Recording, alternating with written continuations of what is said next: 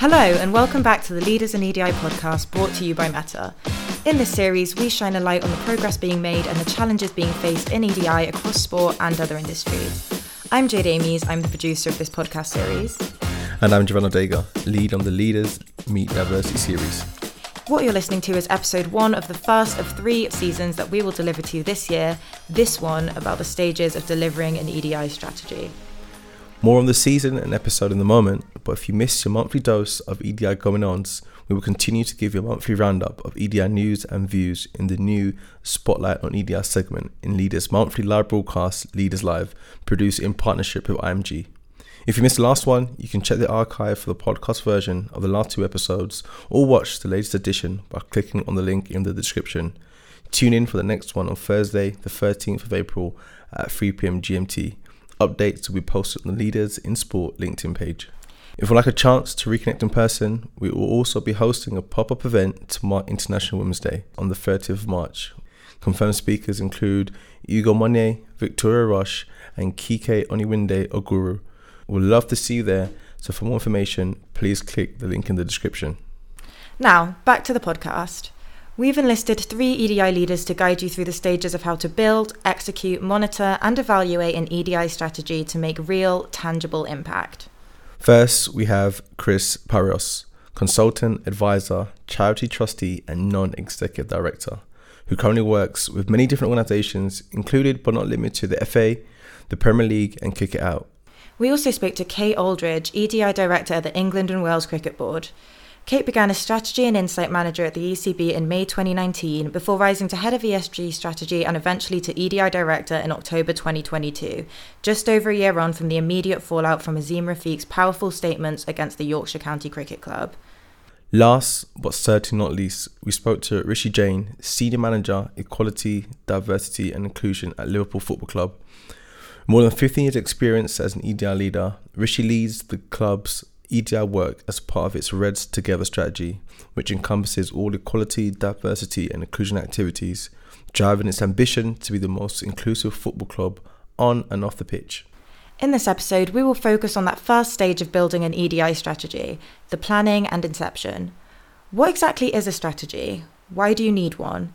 How do you identify the need for one? And how do you present your case and set realistic targets?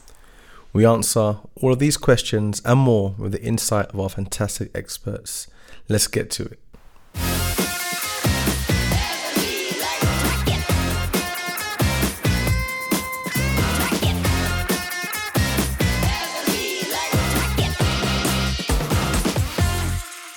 So if you could just start by telling us a little bit about yourself, your organisation and the work that you're doing in the EDI sector. Yeah, of course. So I am the Senior Manager for Equality, Diversity and Inclusion at Liverpool Football Club. So obviously Liverpool Football Club, one of the biggest, if not the biggest football club in the world. I think I can get away with saying that.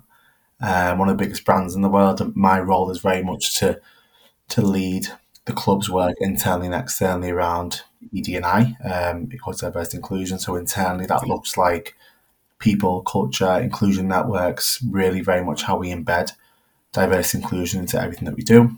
Externally, it is focused on how we as a football club can take on and assume our responsibility to advocate and champion for important topics, both within our supporter base and wider society for our people, and obviously continually campaign and support for equality in football and wider society. So I'm the interim EDI director at the England and Wales Cricket Board. And so the ECB is the national governing body for cricket, which means we're responsible for developing and supporting all areas of the game, from recreational cricket through to our elite England teams and all the coaches and volunteers and supporting fans as well. So my specific role as EDI director is about driving positive change both within the ECB but also within our network of 50 to 60 cricket organisations across England and Wales, with the goal of cricket becoming the most inclusive sport. So we've got a small team who work with people across the game to design and deliver EDI plans. So examples of those, we have like targeted action plans in the EDI space as part of our core, just organisational and cricket strategy, which is things like our Transform Women and Girls Cricket Action Plan, which we've made a lot of progress on in the last 3 years. And then we also have EDI-specific action plans. So over the past year, we've been delivering on what we've called our game-wide commitments around tackling discrimination within the game. And those plans all kind of come together to support our overall strategy for cricket. Yeah. What about you, Chris? You've done so much work in this space, not even just in sport, but in EDI across multiple different industries and organisations. Matt, I was obviously having a think about this. I've just driven an hour and a half, so I had some time to think. And actually, I was thinking to myself, okay, when did I sort of first start kind of caring about this space, I suppose? And I think what I realised is that I've always been an activist. And I mean that in the sort of broadest sense, to the sense that as a kid, I was like constantly like on one campaign or another to my parents. So I've constantly been agitating. The thing that's underpinned all of that is a sense of social justice. And I guess my first campaign, if you like, is it was a really cold winter. And in my North London comprehensive, girls weren't allowed to wear trousers. I can't confirm the cold part if it's North London. Yeah. And that didn't seem right to me. It's like we were freezing in like our tights and skirts. And then, all the boys had like trousers and maybe long socks on or whatever. So I started a petition. I think I was 13 or 14. I started a petition, and I'm very pleased to confirm that we won. We were allowed to wear trousers, and girls still wear trousers in that North London comprehensive. So even though I spent nearly 20 years running a business, it's since I left that job, where I've been able to be a consultant advisor, trustee, non-executive director, etc. Because I've gone for more, like I work for myself now, and I try to find ways for my work to be sort of values and mission driven where it can, and then having space to do a lot of other things. So I think I'm on like 5 or 6 boards. My partner now says that if I take anything else on, I have to drop something. I'm not allowed another one. But I always use the analogy that people use around stuff is like, I don't have children, but I imagine if you have one child or you have 5 children, you love all your children, right? You don't go, I like that one more. That one came first. That one, although I'm the firstborn, so I like. Well, they always say they haven't got favourites, but hey, we look to parents. But you find time for your children. So I kind of feel like I find time for the things that I care about. And Kate, how did you get into this sector? I know that you didn't originally have a sports background. So I've had what's I think termed a squiggly career. I've cared passionately about fairness and about equality for ever since I was a kid. One of my core values is around fairness, and it matters a lot to me.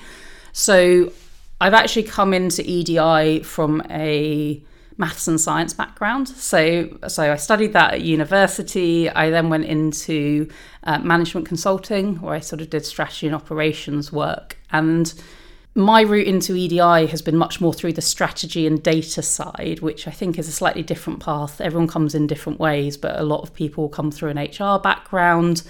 Some people might come through a community engagement background, but I've really come from this strategy data side. You chose the right person to speak to there. Yeah. No, this is an ideal topic for me. This is my wheelhouse where I have lots of opinions. It's an area where when I wasn't working explicitly in an EDI team, I got involved. I set up a lot of mentoring programs over the years. So looking at being sort of woman in STEM, so women in science, you're really alone and isolated. So sort of setting up mentoring programs and getting involved in that work. And then as you move into the business world, again, getting involved in whether it's employee networks or employee resource groups, and kind of building up my knowledge through reading books, going to events, doing sort of online courses. And then as I've moved into cricket and moved into sport, to then move into a really dedicated EDI role where I bring those skills together.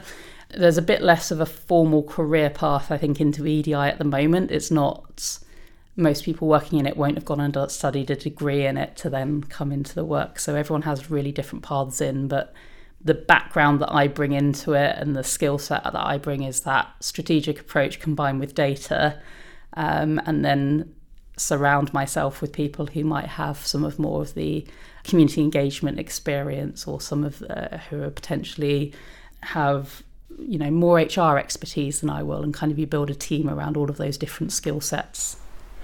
I'm just thinking you went from STEM to business to sport. It's like changing the EDI space, one male-dominated industry at a time.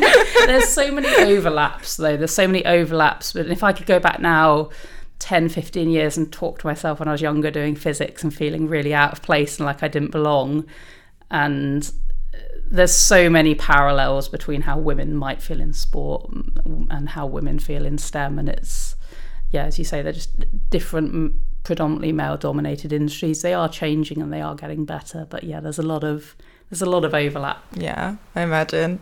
What about you, Rishi?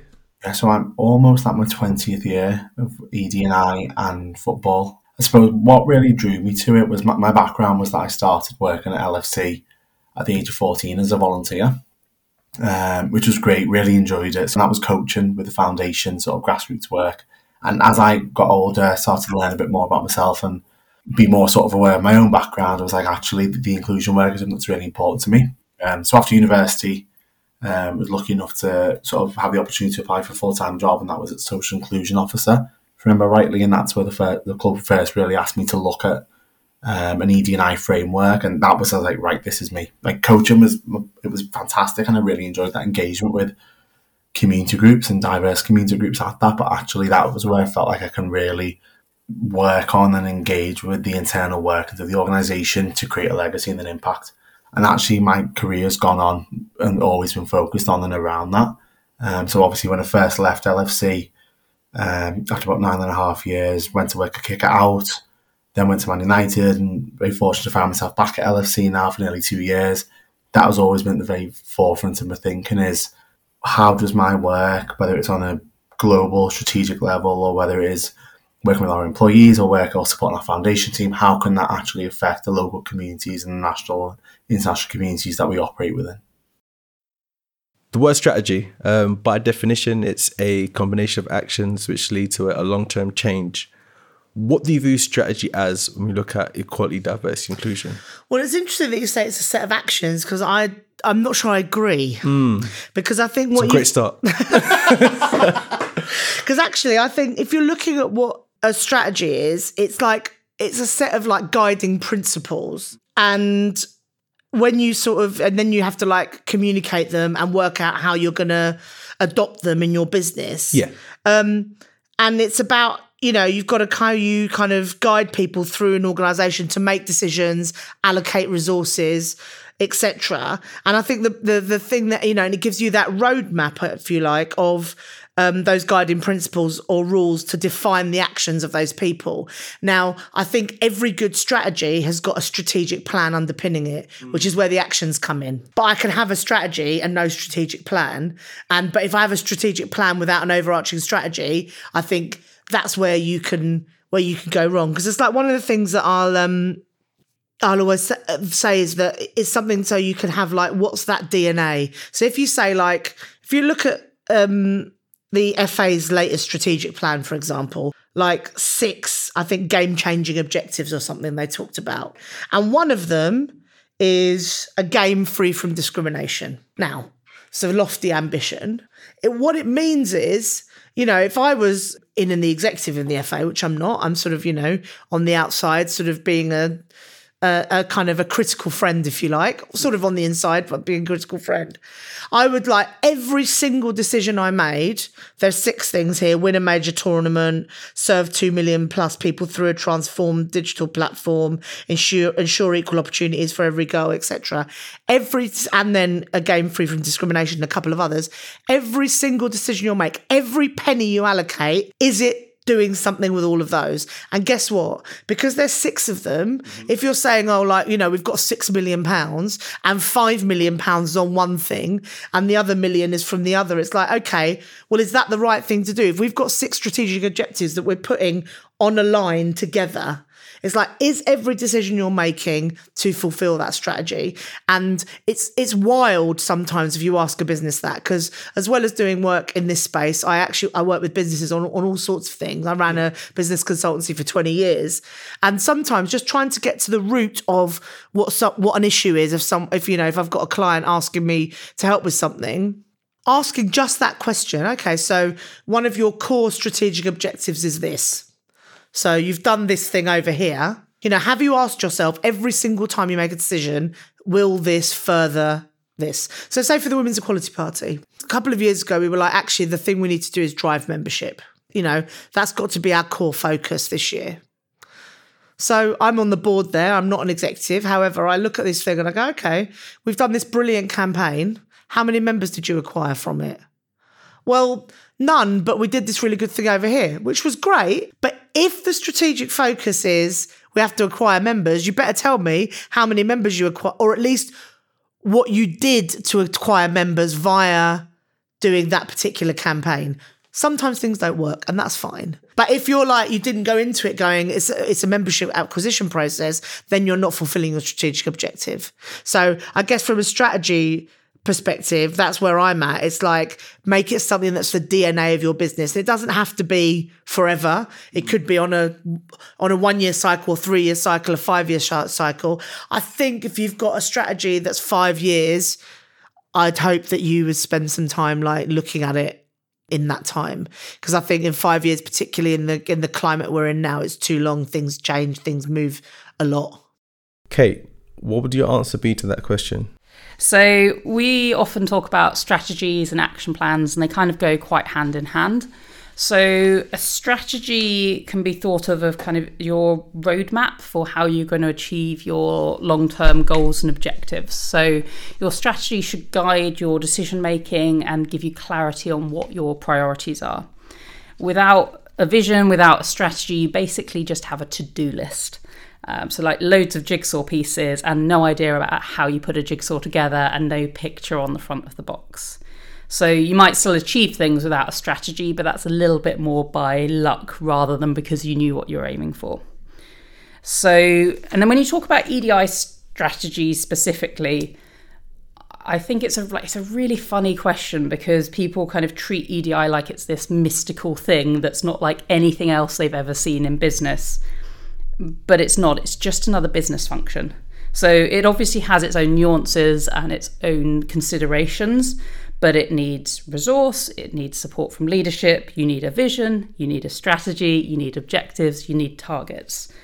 And that's how we approach it at the ECB. So we're our own sort of little department, we've got our own budget, our own resource, and you have support from leadership, and that's absolutely key for driving progress and driving the outcomes that you're trying to achieve.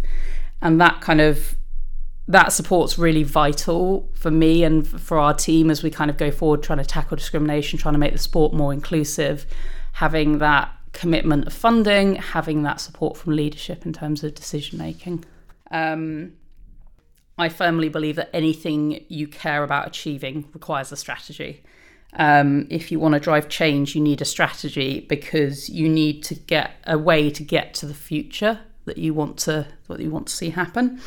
So from an organisational perspective, I guess you if you want your organisation to reflect the communities you serve, which is a thing we talk a lot about, if you want to have a welcoming culture where people feel valued, they feel respected for the unique perspectives that they bring, you need a strategy to get there.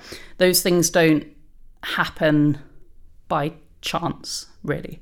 The kind of key point I want to make around EDI strategies, though, is that having a strategy in isolation won't get you there. If it's a document that sits on a shelf and isn't living and isn't breathing, it's pretty pointless. So you kind of view your need for an EDI strategy is it's a tool to get you to a kind of an outcome that you want to achieve. And alongside that, you've got to look at your culture, and you've got to look at your values. Are the business decisions you're taking reflecting your commitment to EDI? Are you living your values? Do you encourage and reward behaviour from your staff that is aligned to those values? And if you have both of those things, then you can achieve real change in terms of how included people feel in the organisation, or how equitable your sport or your whatever industry you're in. But for me, how equitable your sport is, how diverse your sport is. So the strategy is you need a strategy if you want to drive change. What about you, Rishi? How did you identify the need for a strategy at your organisation? So when I started at LFC, we had the strategy already. And it was great. It served its purpose. However, I suppose after the murder of George Floyd and this huge moment from a global perspective, not just in the US, but it's global, it affected everyone and anyone. I sort of looked at that and thought, how can we move as an organisation into doing what we need to do into what we should be doing? And they're two very, very different things. What we need to do, I sort of see, is more around the compliance-based stuff, and you have to do that. It has to be the foundation of what you do. However, our strategy and our approach now, using the data that we have in terms of underrepresentation of our supporters, underrepresentation of staff, the key topics and areas in wider society and football, has allowed us to develop our strategy and actually go, what do we stand for as a football club? What do we believe in? What are the key areas and objectives that we want to focus upon? And then really importantly is, how are we going to get there? And then even more importantly is, how are we going to measure impact and demonstrate that impact? Because I suppose that's where the data comes in. For me, that the data underpins the need for the strategy, or the data is essential to building that strategy. You can have these ideas in your head, and I sort of went into that exercise thinking, yeah, I know pretty much what this is going to look like in my head. However, the data is essential to make sure that we are doing things for the right reason. You can have these fantastic plans and strategies in place, but actually, if it's not needed or there's no impact to be shown off the back of it, then you question, is that really the right thing for us to do? And that's why data is a really key thing when you are building up those strategies. How do you kind of kickstart that process? To be honest, having worked in this space for such a long time, you obviously carry bits of knowledge, you carry best practice from your previous roles, you carry things that you should have done better, lessons learned, etc. For me, I'm a big believer in sort of seeing what's out there in the big wide world, and not always, to be honest, in my own industry in football or even in sports. I think that what the beauty of working for Liverpool Football Club and for such a big global brand is that it's very much striking that balance of, it's not necessarily against always going, how do we be the leading football club? It's how can you be shoulder to shoulder with the leading organisations, the big blue chips, the ones who people really aspire to, and actually you can look at their strategies and activities that happen and go, actually this bit would really work well in my organisation, but I'm just going to tweak it to this. For me, that's where I found success in the past. Is seeing what's out there, seeing what's best practice, listening to industry leaders and people who were trailblazing and pioneers and all these individuals who were doing fantastic work, and taking these little nuggets of information from them and going, right, how can I take that learning and translate that into my business and make sure that it's relevant for me, relevant for my people, relevant for our supporters, relevant for our stakeholders. And for me, that's a sort of key to success when you are developing your own strategy for your own organisation. Speaking of best practice, how does this differ working for a team versus another type of sports organisation? So say a governing body like the ECB. To be honest, I wouldn't say it's vastly different. Best practice, I think best practice is what you determine best practice to be. I speak to many counterparts in other clubs, and the work that they're doing is absolutely fantastic, and we learn from each other on a regular basis. They'll learn from me, hopefully, from some of the work that we're doing, and it works really well. There's always ways that you can adapt the work I always feel there's always ways that you can adapt the work that someone else is doing to make it fit for your organisation. So whether you are a sports team, one of the authorities, one of a big NGO, or on a smaller level, or a charity, I think there's always pockets of information that you can grab from others, make them fit for purpose for yourself, make them work for your own organisation, and then go out there and make it really land, both internally and externally. I think that the key thing for me and any work that I've done is ensuring that when we are delivering these strategies, that they're all encompassing. It's not solely, right, this is how we're going to focus on our people, and a separate strategy to look at how we're going to focus on our external supporters and stakeholders. Our Red Together strategy, which is our overarching EDI strategy, it encompasses everything. It's got sort of 4 pillars to it, 2 internal, 2 external, because actually it has to be a concerted, coordinated effort to advance equality, diversity, inclusion across our entire football club. And that isn't just for our people, it's for our supporters, for our stakeholders, for our partners, for our communities. So when we're going out to deliver key events, key campaigns as part of the strategy, you've got a really coordinated approach. You've got internal work and internal networks, learning opportunities, etc. You've got a global campaign for some of the big campaigns that we work on. And then you've got the LFC Foundation doing fantastic work in the local community across the city region. But all three of those areas are all pulling the same direction for the same reason, and is a really good, strong strategic way to deliver impactful campaigns and impactful results, and really importantly address some of the issues that you really want to address.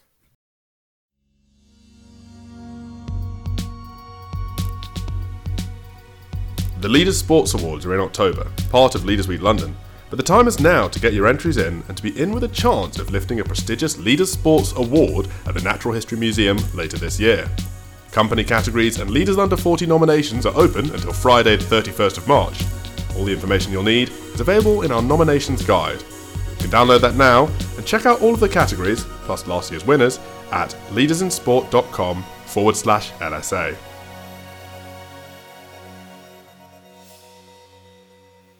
So moving on, we have talked about identifying why you need EDI strategy and some of the common questions which should come into thinking. So let's take it up a notch. You've kind of assessed and come to the idea that, cool, we're going to go forward with this. And I think that the next step, which normally comes into place, is when you present the case, when you kind of assess where to begin. And I think normally at this stage, it's normally a case of who do you now bring to the conversation?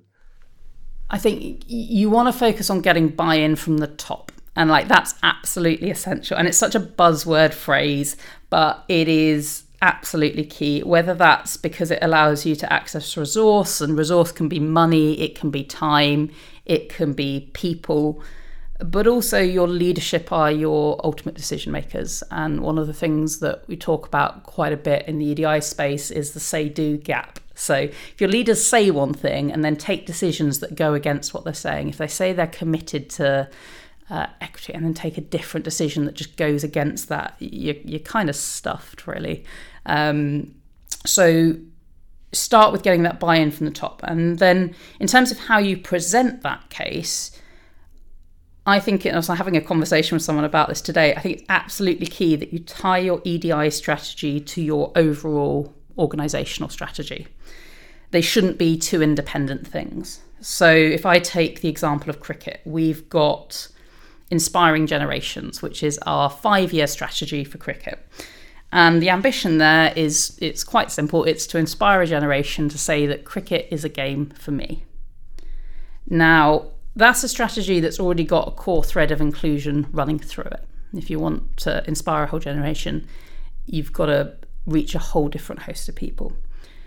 Our EDI strategy is then designed to underpin that. So it looks at some of the systems, the processes, the policies that might prevent us from achieving that ambition of everyone being able to say that cricket's a game for me.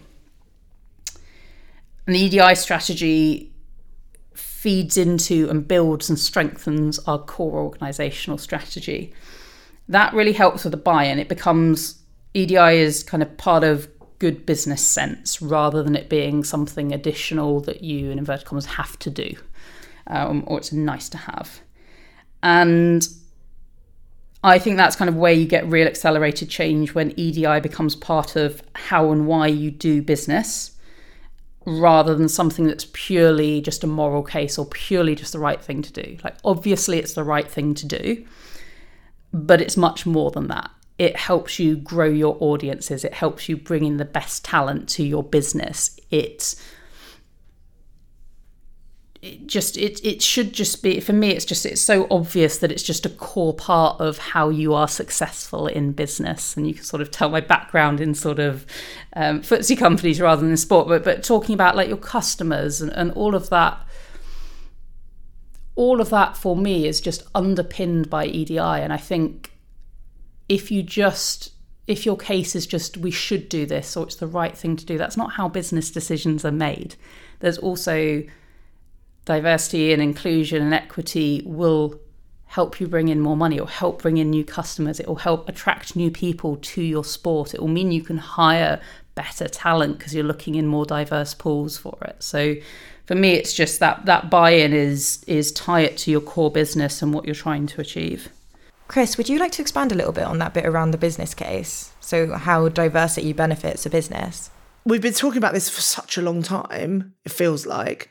And I think, you're missing a trick as a business, because you only have to look at, I've just got some notes here, but I think it's really important because the business case is, of course, crucial, but there's a moral imperative as well. But there's countless evidence that doing good work in EDI is better for your business, not just in terms of your bottom line, but in terms of decision making. So like McKinsey have done 3 reports now on what good EDI can deliver. And I was just looking at this earlier. Their latest report shows not only that the business case remains robust for EDI, but that the relationship between diversity on executive teams and the likelihood of financial outperformance has strengthened over time. So companies in the top quartile for gender diversity on executive teams are 25% more likely to have above average profitability than those in the 4th quartile. And that's gone up from their studies in 2014 and 2017, right? And interestingly, in the case of ethnic and cultural diversity, the business case findings are even more compelling, right? And that's something that we talk about even less because I think it feels too threatening for whomever it is that's making those decisions, right? In 2019, so that's 4 years ago now, so imagine what it looks like now, the top quartile companies outperformed those in the 4th by 36%. And it's crazy because when it comes to identifying the need for an EDI strategy, I've always positioned it as there's 2 lenses to which you have to view it from. It's one lens is it's the general right thing, the human proposition of why you do this. And then there's also the other side where it has to speak to the business profitability and the bottom line. So when you're now at this planning stage of a strategy, what are some of the questions that you're, as a consultant, asking to the organization, or what questions should they be thinking about along the lines of why do we need the EDI strategy? Yeah, and I think you're right to pick up those 2 things in terms of like the moral imperative and the business imperative.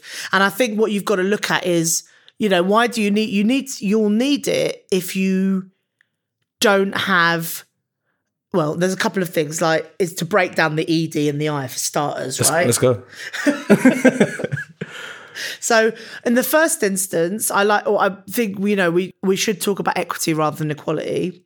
There's that classic thing of like, everyone should have shoes. Brilliant. Everyone has shoes is equality. But equity is giving everyone shoes that fit. Because you know what? You can run faster. You're going to stay on your feet longer. You're going to do better work, whatever, if your shoes fit you. So I want to think about the shoes fitting rather than just making sure that everyone's got shoes, right? So that's the first thing is from the equity perspective. And that, again, if you think about it in terms of your business sense, if you give everyone shoes that fit them, they can go and do brilliant work. And that's what you're trying to do is like, it's your people that deliver. It's your people that are going to deliver the outcomes that are going to make you more money, deliver your impact objectives if you're a charity or whatever. So give them shoes that fit. That's the first thing. So that's the equity. From a diversity perspective, it's like, guess what? If you just have the same people, like I'm going to flip it on its head. And do you know what? I hate people that do this as well. And now I'm going to do it. It's terrible. But like I've worked in organisations that are all women, which are brilliant. I love it, to be fair. But sometimes that actually you could do with a little bit of disruption in there because, particularly if you're in a feminist organisation, you're trying to go and do feminist things.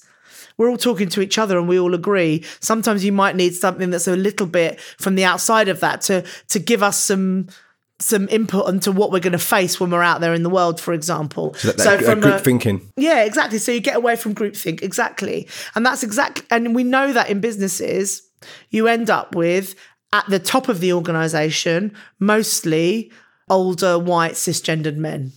And that's not good for business. We've seen it time and again. But unfortunately, what happens, I mean, this is slightly off topic now, but unfortunately what happens is rather than going, actually, we need to have this diversity in our boardrooms, in our teams, etc., what you have are often people who might feel threatened for themselves. But I would always make the case that actually this is a plus, not a minus. I always sort of say, like, if you're talking about equity, diversity and inclusion, it's not pie. There's enough to go around. So, make a great business. You have more people doing more things. And the reason why that diversity is important exactly for that is so you don't have groupthink. And then from an inclusion perspective, well, we know that you have to create inclusive cultures. So if you do have a diverse workforce where your culture was so inclusive, your teams were so diverse and everyone had the right shoes, that we wouldn't have to be thinking about it. But whilst we are doing that, you need to have all of those things. So I like to ask difficult questions in a nice way, right? Because I don't ever want to make anyone feel uncomfortable because you won't get anything out of them, right? But like, ask those difficult questions and just to try and understand what it is that's going on. The best thing I ever did in my career, honestly, I was talking about this earlier, I went on a course around active listening. And it's around asking questions and then really listening and honing in on like the one or two things that you need to just probe on a bit that are going to help you free someone from that situation. So I don't know what questions I'd ask. You tell me what the issue is in your business, and then I'll ask you whatever I think the questions are and probe where I think you might be not sure about something, worried about something, hiding something. And not in a way because I'm trying to catch you out, because actually if you tease that stuff out, that's the stuff that actually means that we might get somewhere. Oh yeah, that's the substance, isn't it? Yeah. And it's to your point on active listening, and just to reference a quote from a wise colleague of mine, John Porch, he always tells me the same thing. Jav, you have 2 ears and 1 mouth. You should use in that ratio. And from that day, that literally has stuck with me. And I think if you approach every conversation with that in mind to an extent, you take away a lot more, which I think is when you learn the most. So in an industry where, of course, we're striving for something that's can be seen as kind of idealistic, how do you set realistic annual, quarterly targets? I think that's the eternal challenge. So you want to aim for ambitious and challenging, but possible and achievable. So, and also, like, in your priority areas, you might want to set a more ambitious target. So in a world where you've got finite resources, finite time, you can't do everything immediately. You might want to pick 1 or 2 areas where you set really ambitious stretching targets, and other areas where you set ambitious targets, but they're not sort of so far out of reach that you're going to have to throw everything at them.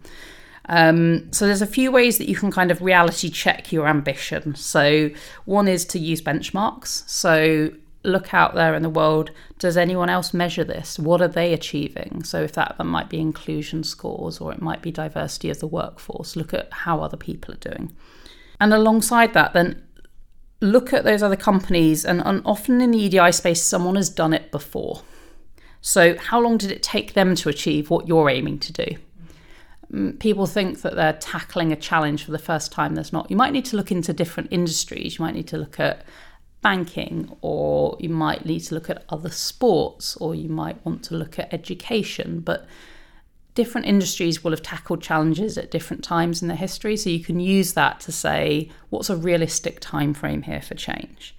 And then you can also look at progress that you've yourself as an organisation have made in the past. So what pace of change did you manage to achieve, and how hard were you trying at that point in time to drive change? So what's your natural, just as things tick along, you get that level of improvement, or did you put a lot of effort behind it for a couple of years to get a certain improvement? So I'll give you an example from cricket, and it's a piece of work that I'm really proud of, is our governance reform. So we looked at the diversity of the boards across cricket in these sort of 50, 60 cricket organisations across England and Wales. And we've taken gender diversity from 11% to 33% and ethnic diversity from 5% to 17% in the space of 3 years, beating kind of both of our targets in that space. Now, when I tie that back to kind of how you reality check your ambition and your targets, there's been a lot of work in FTSE companies around board diversity, and you can see the pace of change that they've achieved there. We could also look back and say, okay, well, over the previous 3 years before that, how much did our gender diversity and our ethnic diversity change? And we sort of looked at that and thought, okay, well, if we just carry on as we are, we're not going to hit those targets. So that then led us to go and start an initiative. We partnered with an agency who specialise in recruitment for boards and bringing in diverse talent. And we put specific targeted plans in place to help us reach that target. So we thought it was achievable. We'd seen other organisations do it, but also knew that if we didn't put specific focus behind it, we wouldn't get there. Another thing you can do in terms of when you're looking at your targets is to make sure that you map your actions that you're going to do within your EDI plan back to those objectives and those targets. So you should be able to say, I want to achieve 30% women in leadership, and action A, B, and C are going to help me get there. If you can't tie your actions to your targets, then there's no reason that you'd be able to hit your targets, if that makes sense. That makes perfect sense. I'm curious, just in your experience, is the pace of change steady, or is it like bursts and then lulls? And I think it really varies depending on what you're talking about. So board diversity, you'd see flat and then you'd see peaks, because most boards have AGMs around the same time. So at a set point in the year, previous non-exec directors would roll off the board and you'd bring in new directors. For example, people would complete their term limits or they'd decide to stand down. But those would typically happen at a particular point in the year. So we'd see it quite flat, and then suddenly in April, we'll see a massive spike. But you have to kind of know when those are happening to put the actions in place beforehand. Other things you might expect to see a more sort of steady growth if you're looking at like the diversity of your workforce. That might be more steady because you hire all year round. So it's a really good point. It's really important to think about how and when you can move towards that target, because some of it is just a steady movement all through the year. And other things, I don't know, if you're running a major event and you're looking at the diversity of your ticket buyers, if that event only runs once a year, you've only got one chance to change the outcome there. So it's a bit of a mix. You can look, if you're doing like a 5-year target, you might want to put kind of markers in and say, okay, after year 1, 2, and 3. Some things will pick up pace as you go. So you might see a bit more kind of like exponential growth as something gets, so like women's football's really exploding in terms of popularity right now. That's probably had a slow growth curve and then had a real kick because of a major event. No pun intended. Yeah, oh no, that's great. Yeah, no, I'll take credit for that pun, in fact. Yeah, so you might, but you will know that based on your understanding of your sport or your industry, but it can be all kinds of, the pace of change can be quite different, but it's important to know whether the lack of movement should be concerning or not, or whether actually that's what you would be expecting to happen. Yeah, so we have targets within our strategy. We don't advertise them publicly because they're ever changing. They're always evolving. And I think sometimes when these targets are out there, it can be quite difficult to not sort of get hung up on them and really focus on them as the ultimate goal. And for me, we've got aspirational targets within our strategy. And I'm not just talking about demographics of the workforce. I'm talking about achievements and standards that we're working towards, a benchmark, etc. If we don't get there, then I'm okay with that. That's not a problem. For me, but it won't be through a lack of effort. It won't be through a lack of trying to reach that target. So if we're not there by the time 2027 comes calling, and that's the sort of the end of the 5-year strategy, we probably will have rewritten it by then anyway. That's not a problem, because we should be able to show clear progress in those work streams, or there will be a real genuine reason as to why we haven't achieved them. But we will have moved in the right direction. I've always got that confidence that we will have as an organisation, because that's my role. It's what I'm there for, but also it's because I've got the unequivocal and unwavering support of my colleagues and our wider supporter base in terms of what we're trying to achieve here. Chris? The other thing I would say is don't make it a side project.